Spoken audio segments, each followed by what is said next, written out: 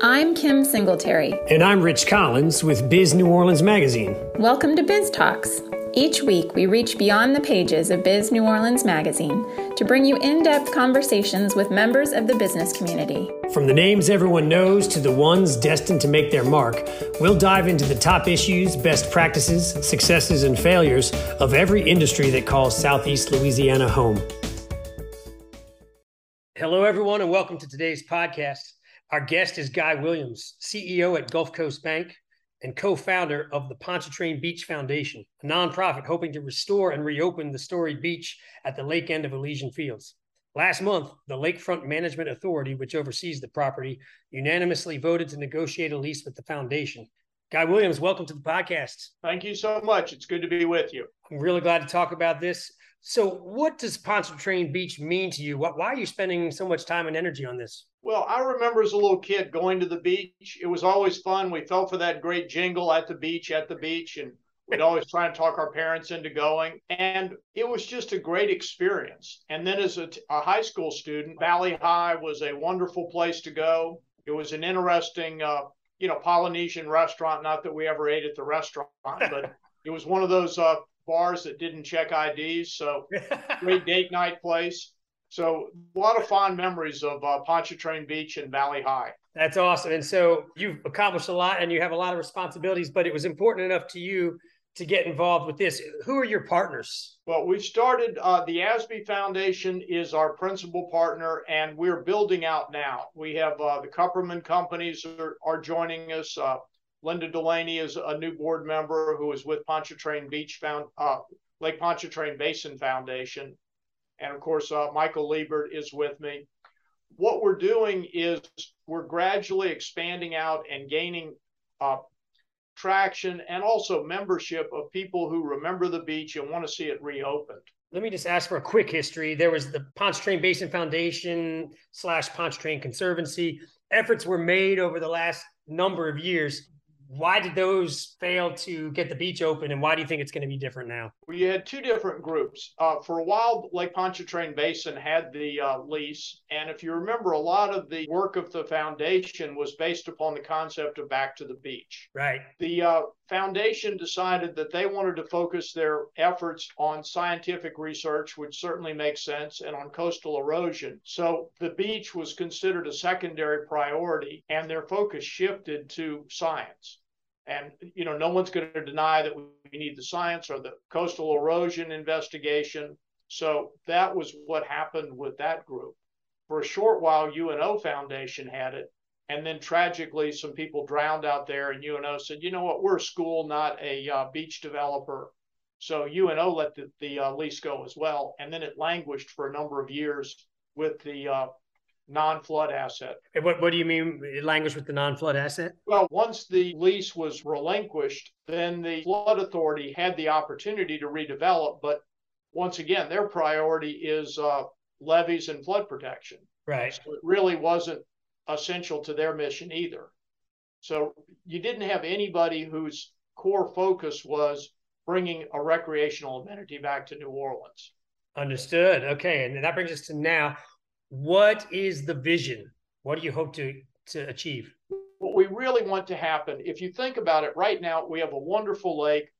Because of the work of the Pontchartrain Conservancy, you can swim in the lake. Right. Their weekly water quality tests, their published results. So you know that the water is almost always safe to swim. But where would you go swimming? If you think about it, you can go to the lakefront, but you walk down the steps into the water. That's pretty slippery and dangerous. Mm-hmm. There's a tiny, tiny beach right at the Industrial Canal, which is full on weekends. If you drive down there, you'll see a lot of people picnicking on that little sliver of beach. Right. But that's it. There is no other beach to actually access the water. So what we envision is a place that people can go, families can go, to enjoy picnicking, to enjoy swimming, to enjoy paddleboarding, just all the recreational uses that you imagine and think about when you go to Destin or you go to the Mississippi or Alabama coast. Now, I know you've got a budget in mind and a checklist of items. Talk about the initial investment and what that could achieve, how that could transform that site. Yeah, we have a number of issues. The first is because of the various hurricanes, the beach is in a pretty bad shape. You have some piers that are eroded. You have some undercutting. You really have some structures that need to be replaced. So our budget estimates and contemplates about $20 million of improvements to solve the undercutting under the pier, to make it a usable pier, to protect it from future storms so that people could actually go out there and so that the sand that we put on the beach doesn't get eroded in the next hurricane. Right. So that's the money that we're looking at. The window of opportunity is short because there is money in the Build Back Better plan. And also there is coastal restoration money in the anti-inflation bill that just passed and was just signed by the president. So what we're going to do is ask for some of that money. And from a federal standpoint, what we're asking for is not that much money. Right? 20 million seems real to you and me, but to the federal government, that's like pennies in the couch cushion. I know that there are dangers that make it not safe to swim out there. Part of the process is clearing that away and making it safe to swim. What does that entail? Well, what has to happen is anytime you have a pier, if you don't protect it with either riprap or sheet piling, the wave action will cut under the pier. Okay. So right now, if you go swimming and you get an adverse current, you could literally get swept under the pier that sticks out into the lake. So if you're not a good swimmer, that could be a really unpleasant surprise, and you find yourself under a structure and might not be able to get back out because, you know, this isn't Destin. We don't have crystal clear water, so you may not be able to see. So what we want to do is solve that so that there's no undercutting, no places where people could get under a structure. Gotcha. And then we want to build a protective barrier so that the wave action will not destroy the beach going forward. The other thing we're looking at is creating a created wetland. It very similar to what was done in Jefferson Parish at Bucktown, where it will filter the runoff from the parking lot at the technology center and the runoff from the beach. So it'll go through a created wetland, go out into the lake clean, and also be a place for education. So students could go out there, you could understand how marshes and wetlands filter the runoff. Now you mentioned 20 million to get the beach in shape. Does that also pay for the amenities, or is that a separate line item? What that would do is give us a pier. That would give us some structure to protect the beach. It would give us some sand so people could use the beach. So you could immediately use the beach in a passive way. That doesn't build any buildings. And we're not talking about bringing back the amusement park and the rides. Right. This is about a beach that you walk on, that you sit on, that you step off of and go swimming. You use your paddleboard or kayak. And we would, you know, have a vendor there that would lease those to people that want them. Got you. What's the status? Talk about the vote that happened, and then let me know what the obstacles and potential hiccups could be as you try and move forward. Well, the vote was very positive. We're very happy. We appreciate the vote that enabled us to start lease negotiations. The challenge is it's expensive. I mean, what we're doing is working to create a public amenity. In a perfect world, a public entity would pay for security and for insurance. You know, the lease contemplates that a private entity would pay for those things to provide a public benefit. Right. So it does put a burden on people that are trying to do something good for the area. And as I say, ideally, that would be something paid for by the public. You know, in Florida, you don't have private entities paying for beach maintenance, beach insurance, beach security. You know, that's something the state of Florida picks up. Well, is there a chance that could be something that the state of Louisiana picks up in the future? I would hope so. I mean, you know, it makes perfect sense. If the state doesn't pick it up, then we'll end up being forced to charge an admission, which is not something we want to do. But there's really nowhere else to pull the money unless Bill Gates suddenly becomes interested in the beach. Right. So would that be, are there conversations and some gentle lobbying and nudging to see if we can get the state behind the idea? Is that what's happening? Oh, yeah, we're working both state, federal, and local to see how we can make this work. Because once again, this is a public amenity. The people who are founding the beach, by the nature of the articles of the Pontchartrain Beach Foundation, can't make a penny. None of us can get any money from this. It's the opposite. We are spending money to make this happen. You know, Michael and I are both donating. The bank's donating money. The ASB Foundation is donating money. People are donating their time and effort. And the result is it's all money going out with no contemplation that money will ever come back to us. In fact, by bylaw, none of it can. I know that the Lakefront Management Authority is in the middle of a process. I imagine that process is going to take weeks and months.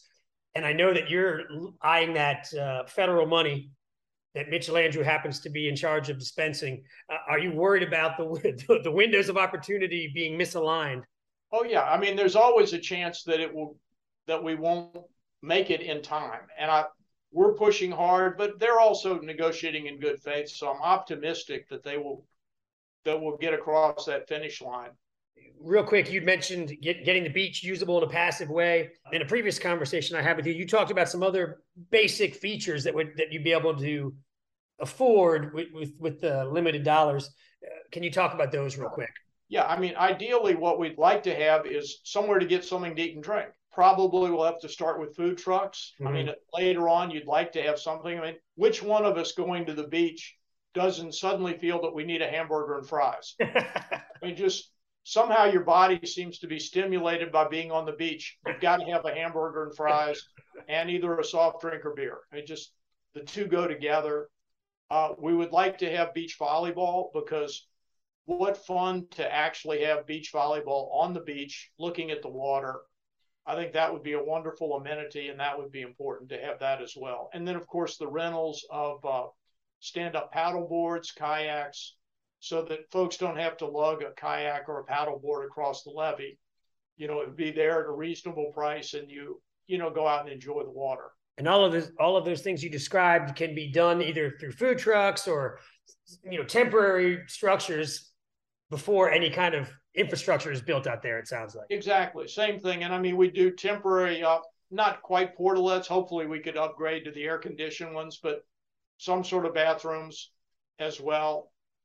Right. But not a permanent structure yet. One of the challenges is, because we're in a floodplain, any sort of structure has to be built in a very unique way, either very elevated or in such a way that it can flood and it doesn't matter. A few concerns were raised by neighbors and other citizens. Let's talk about those real quick. One was some concern about it being a public beach that had an admission fee. You've kind of addressed that already. It sounds like that's not your desire either. Well, it isn't. And if you think about it, we have lots of public beaches that have admission fees in Florida, in Louisiana, and it's just the nature of, if the public entity that wants a public benefit is not willing to pay for it, you're sort of stuck with that. So right. As much as we want it to be free, when you go to Fontainebleau State Park right on the North Shore, you have to pay. Right. It's still a public park run by the state of Louisiana, but there is an admission. So the other concern was crowds and trash and just a change in the way that neighborhood is currently. What kinds of ideas are there to manage the way people come and go from the beach in a way as to be respectful of the residences? Everyone is sensitive to the idea of not having trash in their neighborhood. But if you think this through, the nearest house is over 850 feet away from the furthest parking. So you have to imagine somebody goes to the beach, they have their Coke, they have their piece of paper or plastic, and they choose to hold it in their hand and walk 800 feet and then drop it. That doesn't make logical sense. If you're the kind of person that's going to drop trash, you're going to drop it right where you are. You're not going to carry it to a residential neighborhood and choose to drop it. You're going to drop it on the beach, and it's going to be our problem to pick it up, right. Which the beach will have, daily cleanup. So it starts out clean. So of course it'll be cleaned up. And that happens on the lakefront right now. It's amazing. You've got trash cans every 50 feet and people still leave, bottles and drinks on the lakefront, and it has to be picked up. Right. Are there other concerns that you've heard in this process now that you thought were worthwhile and that you have, and then discussions have been made about how to deal with those? Well, everyone is concerned right now in New Orleans because of the crime situation. Right. But a beach is not a conducive environment for criminals for a bunch of reasons. You're there on the beach in a bathing suit or shorts.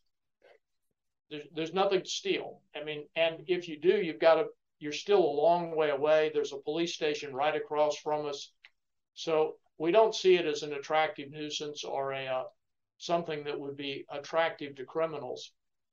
You know, we wish that we had a larger police force in New Orleans, and hopefully we'll get there. But I think the issue of crime is something any resident in any neighborhood would bring up and say they're concerned about it. And I'm concerned about it too. I'm concerned about it downtown where we work, but it doesn't mean you stop doing everything because you have a concern.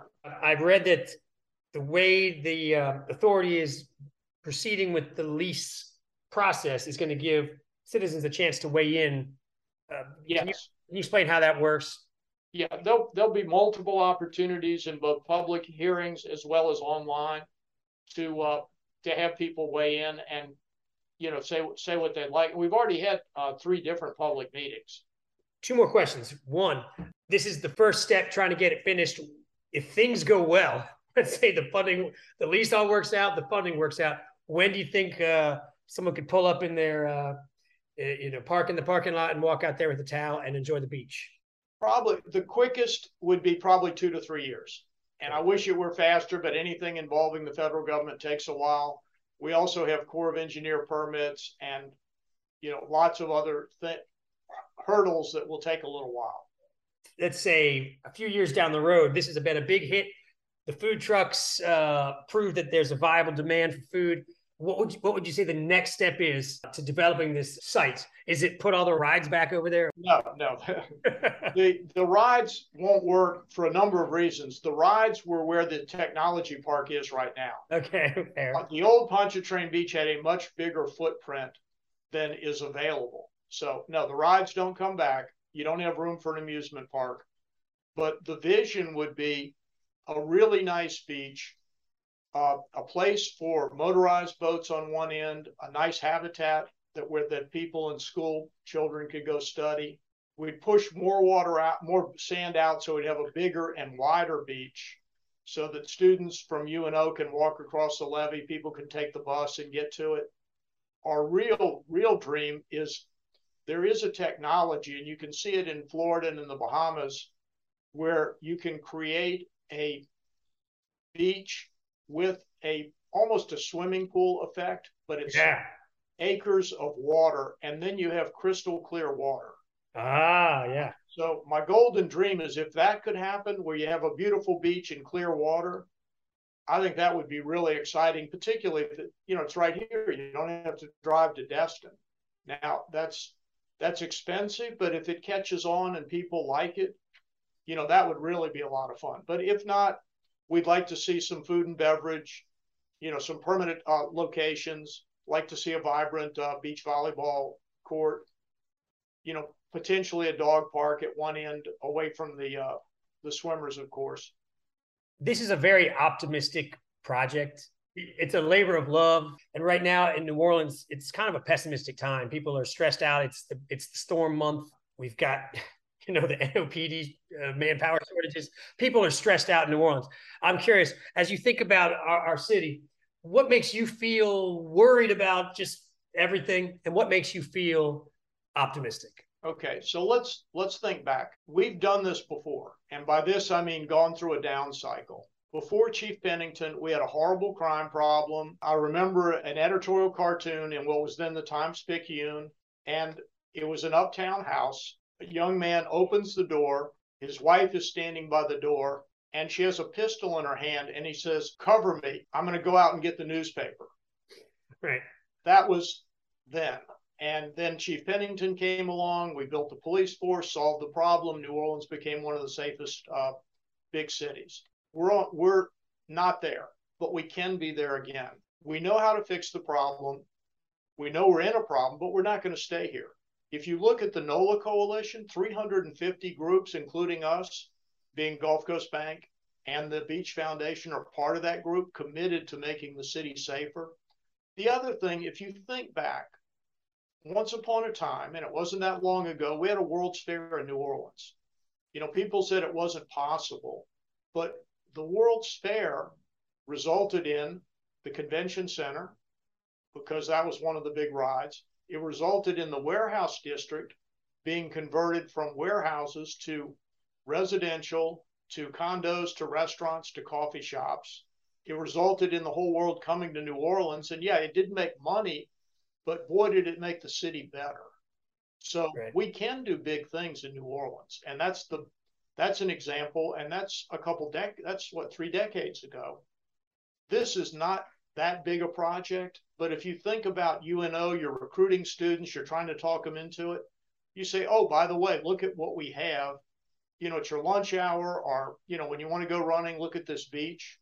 When the technology park is recruiting a young tech company and saying, look, yeah, we're competing against Birmingham, we're competing against somewhere else in Dallas. So look at your view out the window. We have a beach. You can go swimming, you can go kayaking, and in the winter, you can go surfing. That's a very hopeful thought. Guy Williams, CEO of Gulf Coast Bank and co-founder of the Pontchartrain Beach Foundation. Thanks for sharing this vision. Oh, you're very welcome. Thank you, Rich. Thanks for listening to another episode of Biz Talks. If you like what you hear each week, don't forget to rate us and leave a comment wherever you listen to your podcasts. And follow us on social media at Biz New Orleans. For more information or to contact us, please visit bizneworleans.com/biztalks.